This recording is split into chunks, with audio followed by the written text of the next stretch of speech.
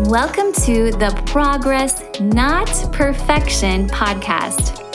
I don't know about you, but I have spent way too many years trying to be perfect and holding myself back because I didn't feel good enough. But recently, I started to fully grasp what it means to receive the incredible gift of God's grace. Now I desire more than anything to be more like Him. As it says in 2 Corinthians 12, verse 9, "My grace is sufficient for you, for my power is made perfect in weakness." If you've been feeling unfulfilled and weighted down by your past, but you know in your heart you have more to offer, you're in the right place. My name is Cherie Haynes, and each week I'll be sharing Bible verses and words of encouragement. You, my friend, are here for a reason, and I can't wait for you to begin letting your amazing light shine. Now, let's go ahead and jump into today's show. Hello and happy Monday. So our verse for this week is Ezekiel 36, verse 26, and this is the New Living Translation. "And I will give you a new heart, and I will put a new spirit in you. I will take out your stony, stubborn heart and give you a tender, responsive heart."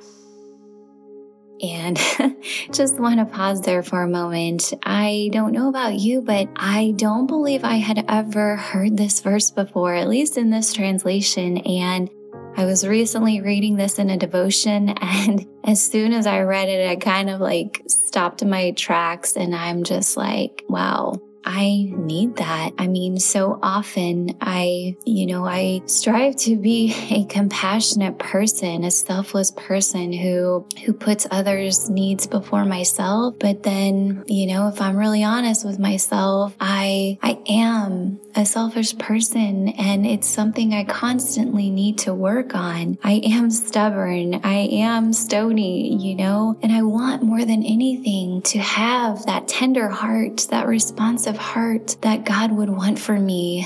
The kind of heart that He has, the kind of heart that shows others that I put them first, that I exude the love of God in everything I do. And I know this is a hard one to accept sometimes, to realize how much work that we maybe all need, in this area. But when we read verses like this, I just think that is when the word comes to life, and we realize, that we can make such a difference if we just allow God to work through us. We ask God, please change my heart, Lord. Please help me be more responsive. Please help me be, just a more caring and compassionate person who puts others' needs before my own. And if we don't make this a priority, our selfish ways will continue to take over. So, I think this is one that we should get in the habit of praying every single morning, first thing in the morning, because I know I need this reminder every single day to start the day off right and to remind myself that this is what I want. This is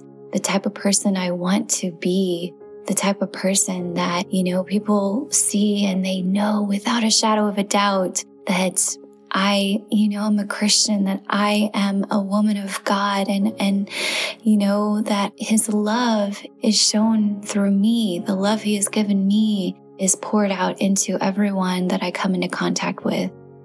So I know this one, is something that we will constantly need to work towards, but I just think this is incredibly powerful. So I hope this verse blesses you this week. As always, have an incredible week in the Lord, and I cannot wait to talk to you soon. God bless.